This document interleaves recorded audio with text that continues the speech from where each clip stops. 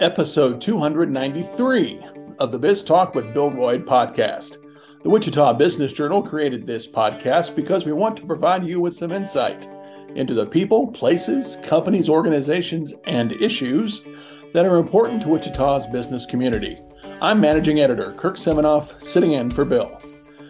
We've got a coolest office competition going on at the WBJ website, and we've got a winner for the first half of the contest. It's SPT Architecture, which recently remodeled the city's old Greyhound bus terminal. Greg Tice of SPT joins me to talk about the project in episode 293. But first, let me tell you about the weekly edition of this week's Wichita Business Journal. This week's cover story is our 5 Under 25 package. Innovation reporter Daniel McCoy profiles 5 founders of Wichita startups, all under the age of 25, and gets their thoughts on Wichita as a startup incubator. They talk about potential and how businesses in Wichita can help them grow. The 5 Under 25 begin on page 12. This week's list is the area's largest law firms, ranked by number of Wichita attorneys. See who's at the top and read about the hiring challenges for all Wichita firms in a time where fewer attorneys are coming out of law school and more attorneys are retiring. The list is on page 8. This month, our Young Professionals series profiles rising professionals in the insurance industry. You can meet them beginning on page 17. Part of our mission is to help small and medium-sized businesses grow. One way we try to accomplish that is through our weekly leads section. We list bankruptcies, new real estate deals, building permits, new corporations, who owes back taxes, and court judgments. Our leads section this week begins on page 24. Equity Bank means business. That's why they've created business solutions to help you solve your business challenges. Visit them today at equitybank.com. Greg Tice is a partner and architect at Spangenberg Phillips Tice Architecture, better known as SPT. And it's good to have him on after SPT was voted the winner of the first half of our Wichita Business Journal Coolest Offices competition. Greg, thank you for joining me. Thank you, Kirk. So in the summer of 2020, SPT announced it was leaving Old Town to renovate the former Greyhound bus terminal there in the 300 block of South Broadway. You were our upstairs neighbor from the Wichita Business Journal here on North Mead for about 19 years, and we always liked you as neighbors. We didn't park in your parking spaces. You didn't park in ours. We had a good relationship. We miss you. Thank you. But you've got a good thing going there at the bus terminal, and I wanted to ask you a lot about just the renovations and the project itself. Talk about the plans and for moving in there and redesigning it. Is that something that only a group of architects can envision? Well, this was an interesting building. It certainly wasn't for anyone. Our previous space was 7,000 square feet. Plus we had we had a shared commons area and restrooms. So I'd say it's probably the equivalent of about 9,000 square feet. This building's 14,000 square feet. And it's not really easy to divide into a multi-tenant building. Because it does have the open 2-story kind of lobby space, what was previously the lobby space where people came to wait for the buses. So it really took kind of a user probably about our size who needed a little bit of room for growth to be able to use it. Talk about the first time you walked in there and you took a look at it. What did you think? Well, it certainly had some nice bones to it, but it was pretty rough.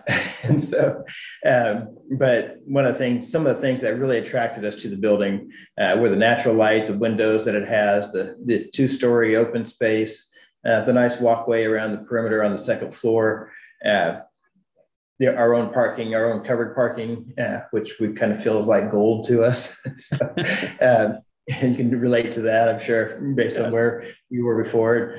And so then, it structurally, it's a very solid building, concrete structure.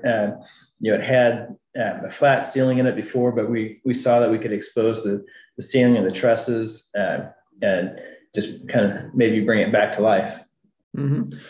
When architects are working on a place where they themselves are going to work and make a living, is it a different feeling for you as you get going in this kind of project? Well, it was certainly an interesting process when you have five business partners involved with each other who don't always work together, and you have people with their own design ideas and having to figure out a way to collectively work together. It was certainly interesting, but we all like each other, so that helped. I would imagine that there are a lot of, I don't know if you want to call yourselves bullheaded or anything like that, but strong personalities, right? Was it a task to get them to get you all to come together? We learned to agree, put it that way. And so, no, I mean, conceptually, we had a couple of people who were probably more in charge, and I think we had each our pieces that were important to us, maybe more so than others, and design really came together pretty well. And really, once we got under construction and found out we could do some things that we really weren't sure we could do previously, such as tearing a lot of the tile off the walls. What we did is we used walnut shells to blast the ceiling, and that really transformed the space with the warmth from the natural wood in the ceiling that has been here since 1947. And so, you see it now with that warmth. It just is very different than it was previously. For us lay people, and I hope listeners have already gone in and see the photo gallery on our website of your office, but if they haven't, but be sure to go to it and take a look. It's remarkable. For us lay people, though, can you kind of describe how much of the look is reminiscent of a Greyhound terminal when it opened, maybe 50, 60, 70, 80 years ago? Really, very little looks like it used to. Before, when Greyhound took it over, they renovated it. It used to be originally the Santa Fe Depot, and Greyhound, they have an Art Deco style that they have used in all their buildings. And so it's actually renovated previously by Greyhound in, I think, 1972. The building was built in 1947. And so it had a lot of 4x4 tile that was thick set on the walls that had to be taken off. And so we were able to expose the brick, which we really wanted to, since we were in an old town. We were in a brick building in Old Town. We really liked the feel of that and the warmth from the brick. But then as you start to uncover things, really very interesting details started to be uncovered. There's this cantilevered concrete piece that sticks out that originally we thought maybe was hung from the ceiling or from the rafters, like from the trusses, like the two walkways are. But as we found, it was this really unique cantilevered concrete piece that we were able to incorporate into the design. And so, we kept the walkway around the perimeter the way it was. And actually, before Greyhound renovated in 1970, it was a glass railing around there. So it's been fun to kind of uncover some of those things. You mentioned at the outset that it looked kind of rough the first time you went in. Were there tremendous challenges that had to be overcome, or just everything to be overcome? It took some time. Yeah. There was a lot of demo that went on. There was the offices on the second floor, and they were all built out of concrete block. And so, those came down. There was a fire in one part of the lower area that we had to rebuild that piece of it because the fire had affected some areas structurally. But that wasn't really too bad, really. No, it's been really fun to kind of transform the space. And I think one of the things we really like about it is the mix of the old and the new. You come in here, you get a sense of the details that we were able to kind of utilize. And we had these between the roof trusses, the bowstring roof trusses, they had a 2x6 wood framing that they hung the ceiling from, or the ceiling was attached to.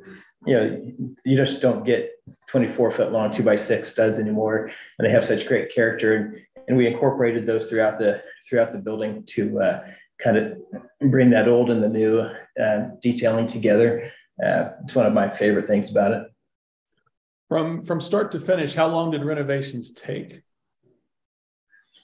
Renovations took about 8 months. It started in, I think, May or June, and then we moved in January 17th. Do you as architects get a little antsy or a little eager for that end day and that move-in day to come? Yeah, we're definitely eager. It's always an interesting process. Honestly, I really felt sorry for the contractors. Conco Construction built it. They had a lot of patience with us, and we owe them a huge thanks for just working through the details of stuff, especially as we were able to uncover things that we couldn't previously know. They did a great job of being a partner with us through all that. Mm-hmm. Like you said earlier, that you went from 9,000 square feet roughly to 14,000. What does that mean for an architectural firm to have that kind of extra room? Well, for us, it means we can grow. We were on top of each other in our old space, and I think we've added 3 or 4 positions since we moved in. Going to continue to add a few more along the way. So it allows us growth, but it also allows us to just have some breathing room. And we also needed more conference rooms. We do more calls like this. We needed spaces that we could just do more collaboration in. And so it's just been a fantastic move for us. Are there features in the building that only architects could notice or only architects could love? Just little things? Oh, I think so. But I hope collectively it all comes together. So as you walk through, everybody can appreciate it. For instance, the glass wall behind me, there's things aren't always square in an old building. And so when you're trying to kind of build into that, we built in details that allowed for, the contractors to come in and put things in without necessarily having to be tight on other details. And you can see that in some of the detailing that we have. And I think it really shines through that, that's kind of one of the things I like about how, as I said previously, you can see the old with the new. Mm-hmm. Let me ask you about the state of architecture right now as a business. You mentioned you are growing, and I don't know if all firms are growing, but talk about what's going on in architecture right now. And we've heard so much about hiring and so many different sectors that we write about. How is the industry right now? For us, it's really good. And we had a great year last year.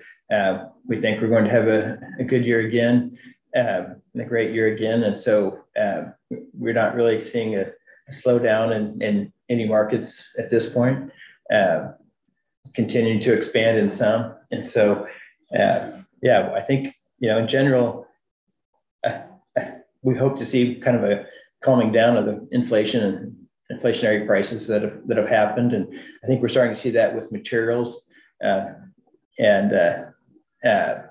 Hopefully as that calms down a little bit, people will still be wanting to build things, but we're continuing to start new projects and get new projects coming in the door. So it's, and I think in general, I think people are still pretty busy. We're hearing that from subcontractors and contractors as well. So the markets still seem pretty strong. Was there a point when inflation was starting and as bad as it's been in 40 years, that you all were concerned that maybe projects would slow down or not start? Yeah, there's definitely concern. Just things, a good example that I use a lot is that pre-COVID, the price of wood was around $400 per thousand board feet. And then during COVID and right after, it went all the way up to $1,700 per thousand board feet. And it kind of settled around $1,200 per thousand board feet. And then everybody was saying at the time, we think it might come back down to 600, but it's never going to come back down to 400. Well, last week it was below 400 and today is at 426. So, that was kind of a leading indicator that when wood started to go up shortly after everything else started to go up. And then we're hopeful that as wood has come down, that'll be kind of an indicator that other things will come down. I heard last month sheet metal came down 16%. So yeah, you're starting to see some of that come back. Does that even amaze you? Does that surprise you that it came down like that? Well, yeah, at first it was like, it surprised us that it kept going up and kept going up. And then it is kind of, the markets are interesting. I don't pretend to be an expert on the markets, but I know we're still talking to contractors, and they are still seeing some inflationary pricing going on. So everybody's, after we've been through over the last year, everybody's still kind of on edge a little bit about where things are going. It's hard to predict at this point. Mm-hmm. So. One final question about your renovations.